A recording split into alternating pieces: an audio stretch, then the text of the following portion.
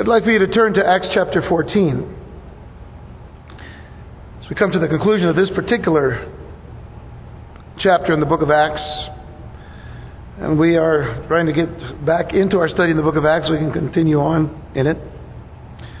Acts 14, we've covered a couple of verses already, but we're going to go from verses 20 through 28 as our study. But I want to begin reading in verse 19. And I'd like for you all to stand, and if you can, and join me in reading this passage. Acts 14, verses 19 through 28. As we do every Sunday, let's read together and let's read aloud. Then Jews from Antioch and Iconium came there, and having persuaded the multitudes, they stoned Paul and dragged him out of the city, supposing him to be dead. However, when the disciples gathered around him, he rose up and went into the city. And the next day he departed with Barnabas to Derbe. And when they had preached the gospel to that city and made many disciples, they returned to Lystra, Iconium, and Antioch, strengthening the souls of the disciples, exhorting them to continue in the faith, and saying, "We must, through many tribulations, enter the kingdom of God." So when they had appointed elders in every church and prayed with fasting, they commended them to the Lord in whom they had believed. And after they had passed through Pisidia, they came to Pamphylia. Now when they had preached the word in Perga, they went down to Attalia. From there they sailed to Antioch, where they had been commended to the grace of God for the work which they had completed. Now when they had come and gathered the church together, they reported all that God had done with them, and that he had opened the door of faith to the Gentiles. So they stayed there a long time with the disciples. Shall we pray? Father, we thank you for the privilege of studying your word today. We ask for the anointing and blessing of your Holy Spirit. May you indeed strengthen us in your word and help us to understand it, Lord, that we might live our lives in such a way that honors you and blesses you and exalts the name of Jesus, and helps us, Lord, to walk worthy of the calling with which we have been called. We ask these things in Jesus' name. Amen and amen. You all may be seated. And by the way, it is a real blessing to see you and to be in fellowship with you this morning. And if you're here for the first time, we do thank the Lord for you and welcome you here today. It is somewhat ironic to make statements such as the following: I would just die for that new job. I'm dying to move to another city, preferably one that has more job opportunities. I'd die if I were chosen for that position. I mean, it seems ironic, especially since dying would certainly keep a person from achieving their desired goal. But in reality, to the world or the secular mindset, dying has nothing whatsoever to do with living, other than the fact that most people believe that dying is the finality to living. As sometimes we've heard, dying is a part of life. But to the believer in Jesus Christ, dying has everything to do with living. Dying to the flesh, dying to self, dying to the world. I mean, these are spiritual and biblical concepts that are found throughout Scripture. Jesus himself said in Matthew 16, verse 24, "If anyone desires to come after me, let him deny himself and take up his cross and follow me." Now, there is a double idea here in this particular statement that Jesus makes, because when we say that we deny ourselves, we're actually saying, I'm dying to myself. I'm denying myself and I'm taking up my cross. But if I take up my cross, I'm then taking up something that symbolizes death. And so if anyone desires to come after Jesus, they have to deny themselves and then take up a cross to die daily to follow Jesus. And then in Luke 14:27, Jesus said, "And whoever does not bear his cross and come after me cannot be my disciple." So it is necessary then to understand that it is important to be dying to self, to be a follower of Christ. The Apostle Paul understood it this way in Galatians chapter 6, verse 14. He said, "But God forbid that I should boast except in the cross of our Lord Jesus Christ." And notice what he says, "By whom the world has been crucified to me, and I to the world." The world has to die to us, but we have to die to the world when we come to Jesus Christ. But I believe that the greatest statement by Paul concerning this idea of dying to self is Galatians chapter 2, verse 20. "I have been crucified with Christ. It is no longer I who live, but Christ lives in me. And the life that I now live in the flesh, I live by faith in the Son of God who loved me and gave himself for me." I consider this to be, I suppose, my favorite verse of all. "I have been crucified with Christ. Nevertheless, I live, yet not I, but Christ lives in me." And that was Paul's heart, and that was Paul's desire, and that was Paul's passion, to live for Christ. But he understood that to live for Christ, you have to die to yourself, and you have to die to the things of this world, and you have to die to sin, and you have to die unto Christ to live by Christ. You know that many people live with a fear of dying. I'm sure that many of us in this room have at one time had that fear of death. We didn't like to go to funerals. Maybe you still don't like to go to funerals. But the fact of the matter is, so many people go, that's the only time they ever have to deal with death. And so there's that sense of, fearing because we don't know what's beyond, death. Well, as Christians, we know what's beyond death. And if we know Jesus Christ, we know that there is greater life. But the fact of the matter is, the Lord says He wants us to live now for Him. But to do that, we have to die to ourselves. Many people live with that fear of dying, but Paul died daily with a joyful expectation of living forever. But not only that, he died daily to live for Christ until his life was lived out fully for his Master and his Savior. Even the possibility of losing his physical life did not quench the devotion and the dedication of his heart and his mind that they had in fulfilling the uttermost of his calling in serving Jesus. Years later, to the Ephesian elders in Miletus, when he calls them all together because he is on his way to Jerusalem, he calls them together and he says this to them. I want to begin reading in Acts 20, verse 22. And he says to them, and see now, I go bound in the Spirit to Jerusalem. He considered himself to be bound. In other words, this was what God was sending him to do. No matter what anybody else was saying. He said, I am bound. I go bound in the Spirit to Jerusalem, not knowing the things that will happen to me there. So oftentimes people will not step out in faith, trust in the Lord, because they don't know what's beyond. Therefore, they never exercise their faith. But Paul says, I don't know what things will happen to me there, except, he says, except that the Holy Spirit testifies in every city, saying that chains and tribulations await me. And I think of the attitude of Paul here is saying, if you're telling me, if I'm going to get in trouble by going, don't go, I've got to go. But it isn't because you're telling me not to, it's because God's telling me to go. And Paul was more concerned with being obedient to the Lord than hearing the voices of men telling him not to go. And so he says, I go bound in the Spirit to Jerusalem. I don't know what's going to happen to me there except that the Holy Spirit testifies in every city, saying that chains and tribulations await me. He says, this is all that I'm getting. But, he says in verse 24, none of these things move me.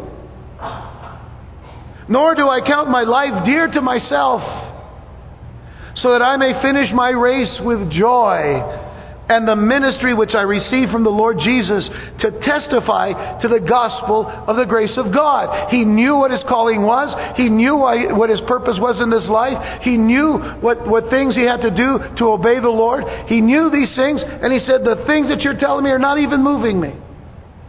I must do what God has called me to do. And in doing it, I'm going to have the joy of doing it. Later on, when others were pleading with Paul, even Luke would be among those who are going to be pleading with Paul not to go to Jerusalem. He would say to them in Acts 21, verse 13, Paul says, and he answers, "What do you mean by weeping and breaking my heart? For I am ready not only to be bound, but also to die at Jerusalem for the name of the Lord Jesus." Do you see the attitude of the heart of Paul? I'm ready to die. But it doesn't bother me because I die daily. I take up my cross daily to follow Jesus. I deny myself daily. I go bound, he says. I don't know what's going to happen in Jerusalem. Except that the Holy Spirit keeps, reminding me by everybody else telling me not to go. But I have to go. Let's consider all of this in light of where we've been in the book of Acts. Paul was on what we call his first missionary journey. Along with Barnabas, they've traveled now through an area in modern Turkey, then known as Asia Minor, preaching the gospel of Jesus Christ. From having preached in Antioch of Pisidia and then being run out of town, they moved on to Iconium, where they narrowly escaped being stoned. And then in the city of Lystra, after having first been proclaimed as gods, Paul ended up being stoned and was left for dead. That's where we left off last time. And I just couldn't leave Paul dead. So we need to come back to this particular passage. Because something happened. Something happened that no one counted on. Something happened that no one counted on except, especially for the Jews and those who were stoning Paul. What happened? Paul got up. He got up. Now, what would you have done if here you are looking at Paul, thinking he's dead, and he gets up? What happened in that time? Let's consider that. What happened in that time of being in a near-death condition? I know that there are those who believe that Paul actually did die, even for a short time, no matter how long that could have been. I know in our day and time, those who are involved in emergency services or law enforcement or whatever, sometimes they see this happen where a person may die for a few minutes, a couple of minutes or whatever, and the EMS comes and they have the machinery, they have the technology, and all of a sudden, they get the heart pumping again, and they come back to life. But they've been gone for just a short time. That's quite possible that this could have happened. So we look at this, we could either look at it as a near-death condition or a condition that actually took his life. I mean, is it possible that Paul really did die, even for that short time? Sure. But let's face it. Stoning was a pretty reliable form of execution. I don't know about you, but I know that they weren't picking up little stones like this. I mean, those hurt, but they don't kill you. Unless they dump about 4 tons worth on top of you. No, they picked up stones. The stones probably heavy enough for them to pick up and then throw upon a person that they might die. It was execution. And so his seemingly lifeless body was dragged out of the city, and more than likely it was thrown on a refuse heap. That's a lot of times what they did with dead bodies. They would just take them and put them in the garbage dump. Just throw them in there. Especially those that have been executed for whatever crime they may have committed. And in effect, what we're seeing here by Paul's enemies is that they were done with Paul. To them, his ministry finally came to this end. And to the disciples, as few as they may have been there in Lystra, to them it came to a tragic end. Or did it really? It is quite possible at this very time that Paul had the experience of which he speaks in 2 Corinthians chapter 12. When he says in 2 Corinthians 12 verses 2 through 4, I know a man in Christ It's interesting how he puts this out because he's really talking about himself.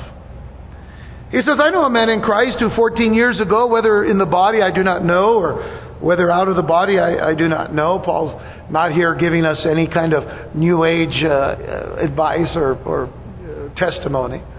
This is just how he is understanding. I don't know, he says. God knows, though. And that's the important thing. God knows. Such a one was caught up to the third heaven, and I know such a man, whether in the body or out of the body, I don't know.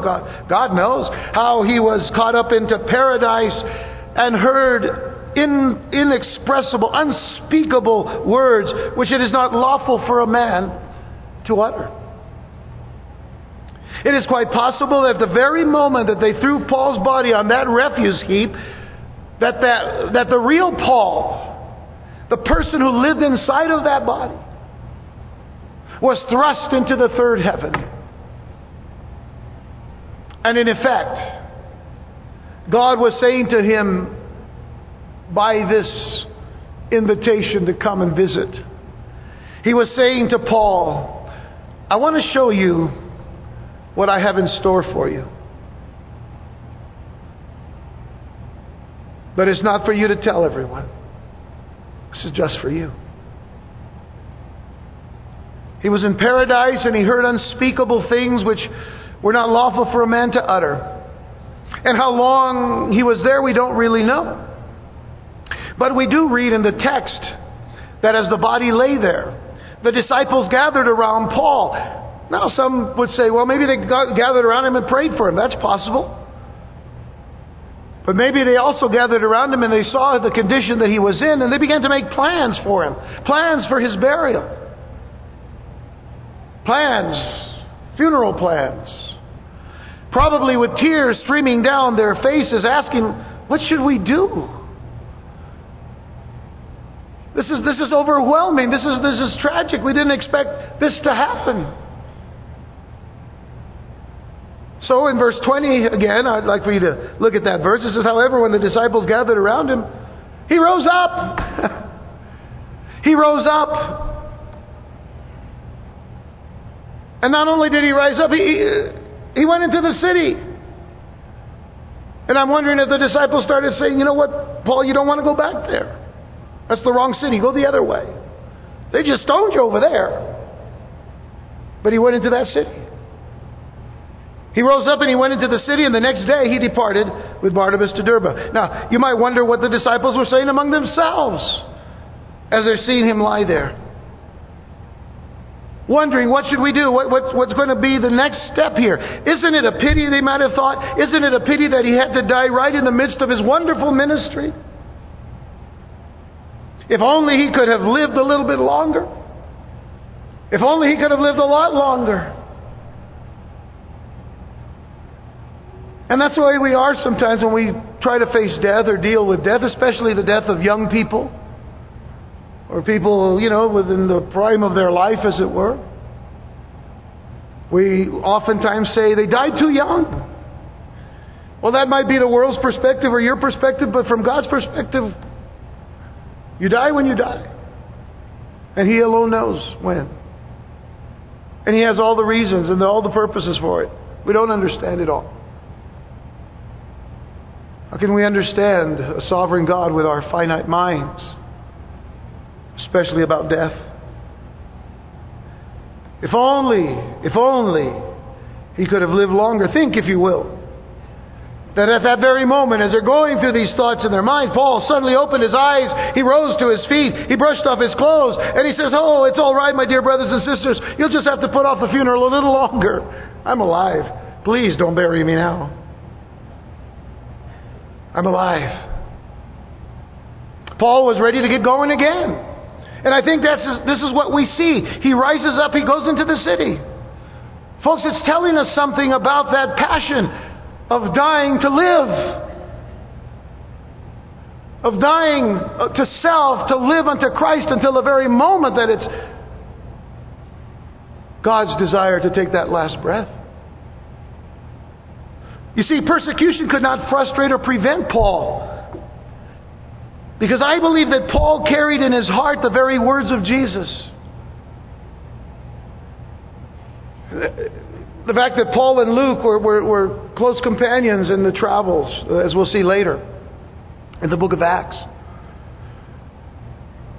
That oftentimes Luke and Paul spoke to each other, and Luke would share what he had learned about Jesus and the things that Jesus said. And one of those things that Luke records in Luke 4:43, he says that Jesus said to them, I must preach the kingdom of God to the other cities also, because for this purpose I've been sent. And if this was Jesus' purpose to go out and preach the gospel, Paul says, that's my purpose. I must preach the kingdom of God to the other cities also, because for this purpose I have been sent. Paul says it in a different way, but he says the same thing in 1 Corinthians 9:16. He says, For if I preach the gospel, I have nothing to boast of, for necessity is laid upon me. And then he says, yea, woe is me if I do not preach the gospel. Woe is me. Let judgment come upon me if I do not preach the gospel. So he's saying,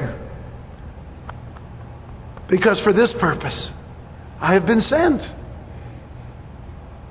You know, we can't say for certain that Paul was completely healed, but we can say that he was miraculously preserved. How do you endure a stoning and rise up and walk into a city? Except by the power of God. Except by the healing power of God. He certainly had in mind the scars from this incident when Paul writes to the Galatians and even to the Corinthians as well. In Galatians 6:17 he says, from now on let no one trouble me, for I bear in my body the marks of the Lord Jesus. And by the way, he's not so much saying, because the word, if you study the scriptures here in the language, the original language, you say, the stigmata of Jesus. We're not talking about some super spiritual thing, that all of a sudden he's got the very marks. He's talking about the marks of Jesus from the standpoint of having suffered for Christ and received what he had received for the sake of Christ. And people could see the marks on Paul, that he had suffered for Jesus. 2 Corinthians 4:7-11 says, but we have this treasure in earthen vessels, speaking of certainly the power of God, the presence of God and all. But he says, we have this treasure in earthen vessels, that the excellence of the power may be of God and not of us. We are hard pressed on every side, yet not crushed. We are perplexed, but not in despair. Persecuted, but not forsaken. Struck down, but not destroyed. Always carrying about in the body the dying of the Lord Jesus. And notice this, that the life of Jesus also may be manifested in our body. For we who live are always delivered to death for Christ's sake, or for Jesus' sake, that the life of Jesus also may be manifested in our mortal flesh. Simply what Paul is saying is, die to live. I have been crucified with Christ, nevertheless I live, yet not I, but Christ lives in me. And the life that I now live in the flesh, I live by faith in the Son of God who loved me and gave himself for me. What does he say? For we who live are always delivered to death for Jesus' sake, that the life of Jesus also may be manifested in our mortal flesh. But the most amazing statement here in our text, beyond rising from the stoning, is that he went back into the city. I mean, this has just perplexed me to some extent, but I keep, I read a lot of commentaries about this, and a lot of people don't say anything, at least not too much, about him going back into the city. I wanted to know why. I suppose we can only suppose or conjecture some of this, but first of all, it's important for us to know that Paul didn't flee the place of his execution. He didn't just flee, didn't run in fear. He went back into the city. Now, I'm not saying that he went back into the city to show his adversaries, that they failed. You thought you had got me, but look at me. Yeah, that's not Paul. As a matter of fact, I believe Paul, when he went back in very wisely, with discernment at night possibly. But he went back into the city. And secondly, he didn't stay very long. Verse 20 reminds us that the next day he left with Barnabas to Derbe. But whether there was any major significance in his returning to the city of Lystra or not. Now, it's possible also that there was a contact made with Timothy, because we know that after his return, as we go to Derbe and then go back retracing the steps, as we'll see in a moment, that this would be the time that Timothy now joins Paul in ministry. So there might be that particular connection. But whether there was any major significance in his returning to the city of Lystra or not, it does say a lot about Paul's resolve to follow Christ in obedience. And the next passage confirms that. If you look at verse 21, it says, "And when they had preached the gospel to that city and made many disciples." Now, this is in Derbe now. They've moved on east to Derbe. They made many disciples. What did they run into along the way? They run into really a lot of opposition. But now we see that they preached the gospel in Derbe. Many disciples are made. They return now. Notice, retracing their steps. They return to Lystra, Iconium, and Antioch of Pisidia, strengthening the soul of the disciples, or the souls of the disciples, exhorting them to continue in the faith, and saying, and notice, "We must through many tribulations enter the kingdom of God." Paul certainly had learned that lesson, but now Paul is teaching that lesson. And if he didn't need a felt board, he just had his body. He says, "We must, through many tribulations, enter the kingdom of heaven, or of God." So when they had appointed elders in every church, notice, and prayed with fasting, they commended them to the Lord in whom they had believed. And after they had passed through Pisidia, they came to Pamphylia. Now, when they had preached the word in Perga, they went down to Attalia. Their work was not yet over in Asia Minor. Paul and Barnabas from Derbe retraced their steps, going back through the cities where they had been persecuted and from which they had been rejected, so as to strengthen those left behind to do the work of the ministry, those that had come to Christ, those that had received the Lord, those that were now the members of the body of Christ in these particular regions. They go to strengthen them, as well as to teach them. And they did a number of things. I'm going to give you 4 things that we see here that they did. The first is they gave encouragement. They gave encouragement to the saints called to live for Christ in hostile pagan communities. I can tell you this occurs today as well. There are many missionaries in foreign lands today. Lands that are hostile to the gospel of Jesus Christ. Hostile to the name of Jesus. Hostile to Christians. And in many cases, not only persecuting Christians physically, but killing Christians. That's going on today. We can't turn a blind eye to that. We can't put our heads in the sand like the proverbial ostrich. These things are happening. Here in Calvary Chapel, we keep in touch with ministries like Gospel for Asia and Voice of the Martyrs. And we consider these things in prayer. We have to consider them. And we want to encourage you to consider them. Gospel for Asia is a ministry there, KP Yohanan, who actually has been here with us many years ago, and I hope he may come back again to remind us of the things that God is doing in these countries. But the saints need encouragement. Secondly, they taught the believers. So it wasn't a matter of just encouraging, it was a matter of teaching them, especially this particular lesson. We must through many tribulations enter the kingdom of God. And I can assure you this, when you see the growth of the church from the book of Acts well on past and beyond the book of Acts to where we are today,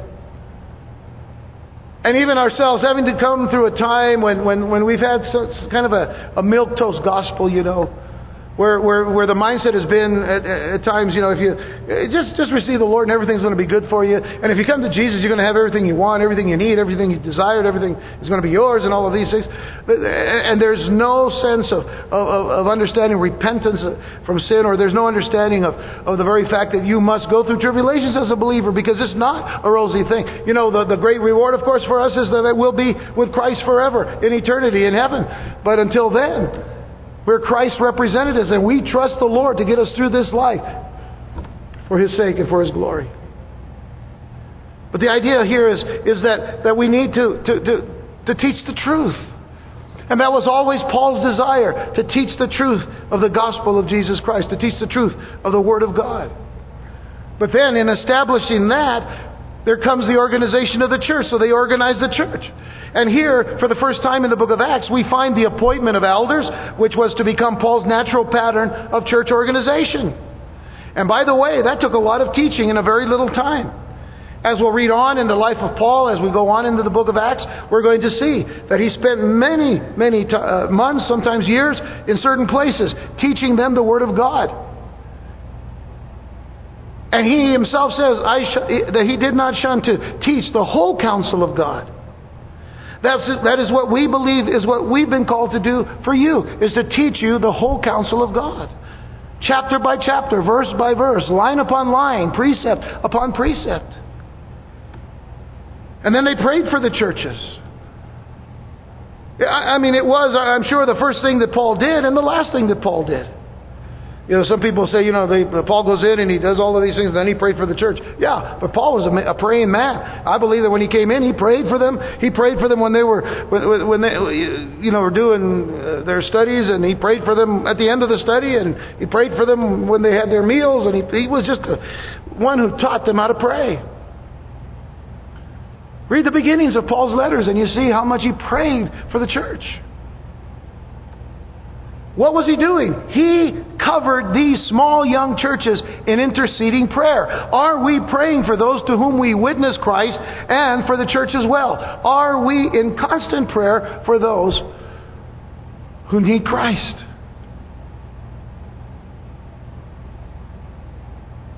Let's not forget that it's not about us, it's about the Lord. And the Lord has called us to make disciples of every nation.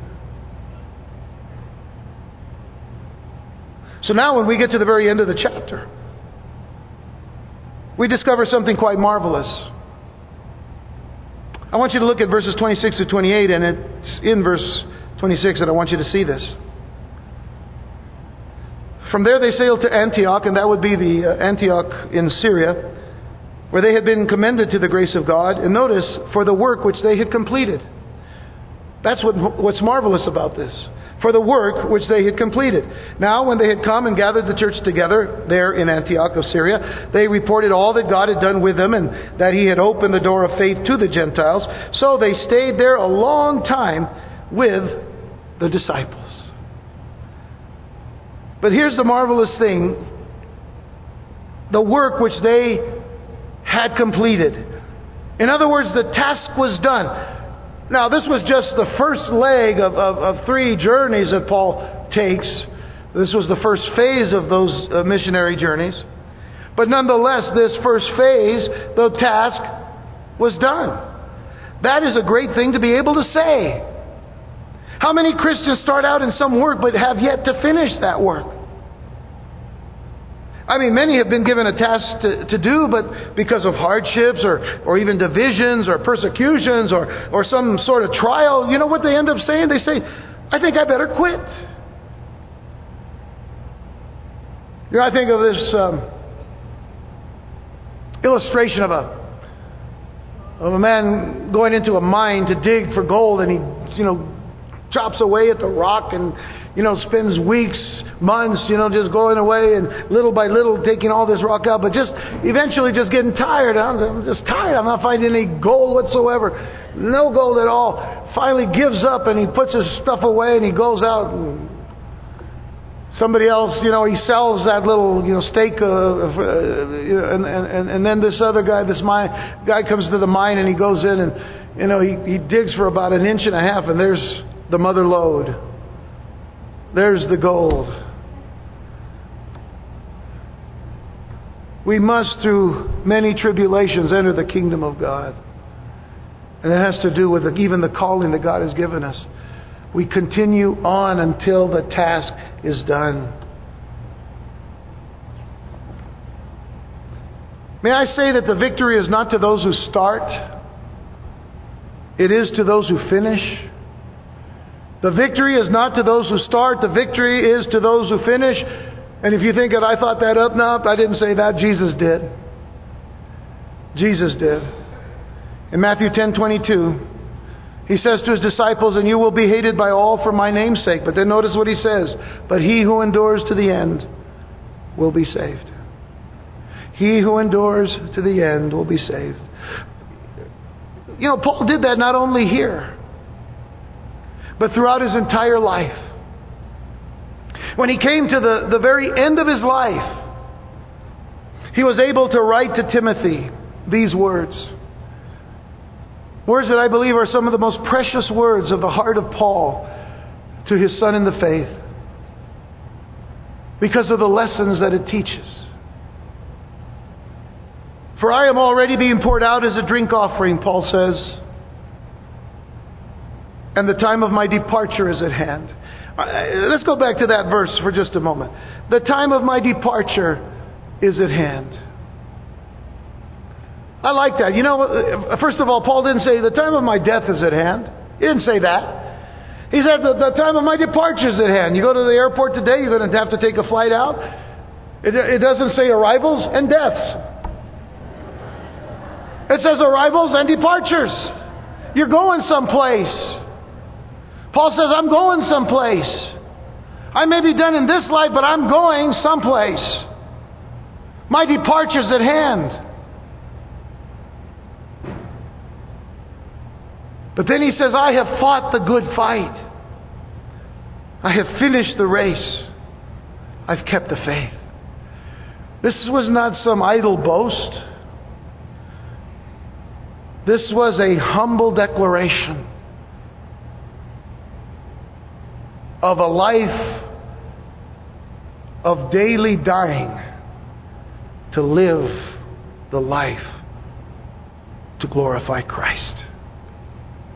A life of daily dying to live to glorify His Lord and Savior. I have fought the good fight. I have finished the race. I've kept the faith. He finished well. God has called us to finish well. There might be some bumps along the way. Give thanks to God that He is a merciful and gracious God. And a loving God. A God that corrects us when we need to be corrected because He loves us. Not to punish us, but to teach us. I fought the good fight. I have finished the race. It reminds me of that statement in Hebrews chapter 12.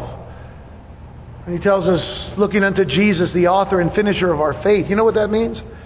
The author and finisher of our faith, the beginning and end of our faith. In other words, the starting line and the finish line of our faith. Looking unto Jesus, He starts us, He finishes with us. Who for the joy set before Him endured the cross, and despising the shame, sat down at the right hand of the throne of God.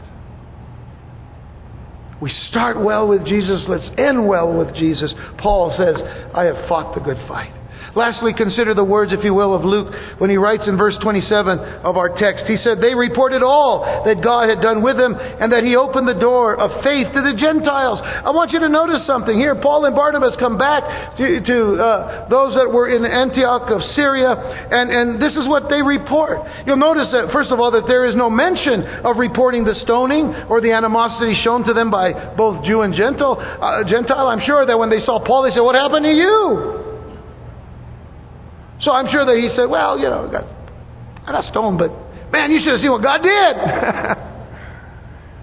That was the attitude. That was the excitement of knowing that God was doing these things.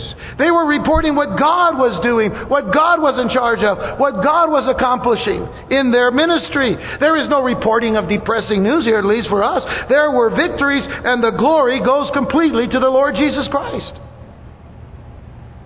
I love it when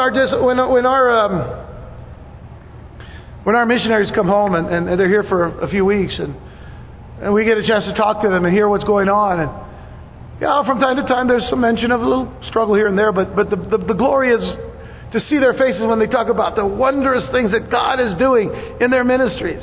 It's almost like, man, it's just a wonderful thing to see what God is doing. Why? Because we serve Him.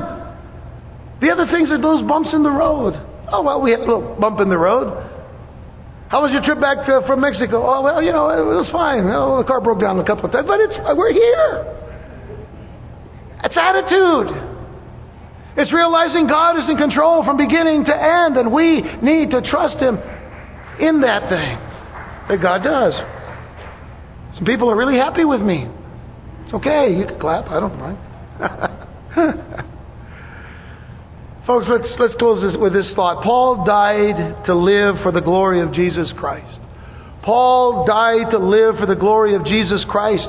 The question for us is this: are we living just to die? In other words, well, I live, tomorrow I die. Are we living just to die? Or are we dying daily so that Christ will live in and through us? I've been crucified with Christ. Nevertheless I live. Yet not I, but Christ lives in me. And the life that I now live in the flesh, I live by faith in the Son of God who loved me and gave Himself for me. I want to close with Philippians chapter 3, verses 12 through 14, to understand even more what Paul's passion was. He says, not that I've already attained or am already perfected, but I press on, that I may lay hold of that for which Christ Jesus has also laid hold of me. Brethren, I do not count myself to have apprehended, but one thing I do, forgetting those things which are behind and reaching forward to those things which are ahead, I press toward the goal for the prize of the upward call of God in Christ Jesus. I press toward the goal. I press. The word is having to do with contention. It has to do with agonizing. It has to do with dying. Athletes die daily to become great at what they do. If they don't win the prize. I press toward the goal for the prize of the upward call of God in Christ Jesus. I die to myself. I die to the flesh. I die to sin. But I live unto Christ. And that is the lesson that the Lord would have us to take from that very simple picture of Paul being stoned, in effect dying, rising up, and going in, continuing to serve the Lord. Shall we pray?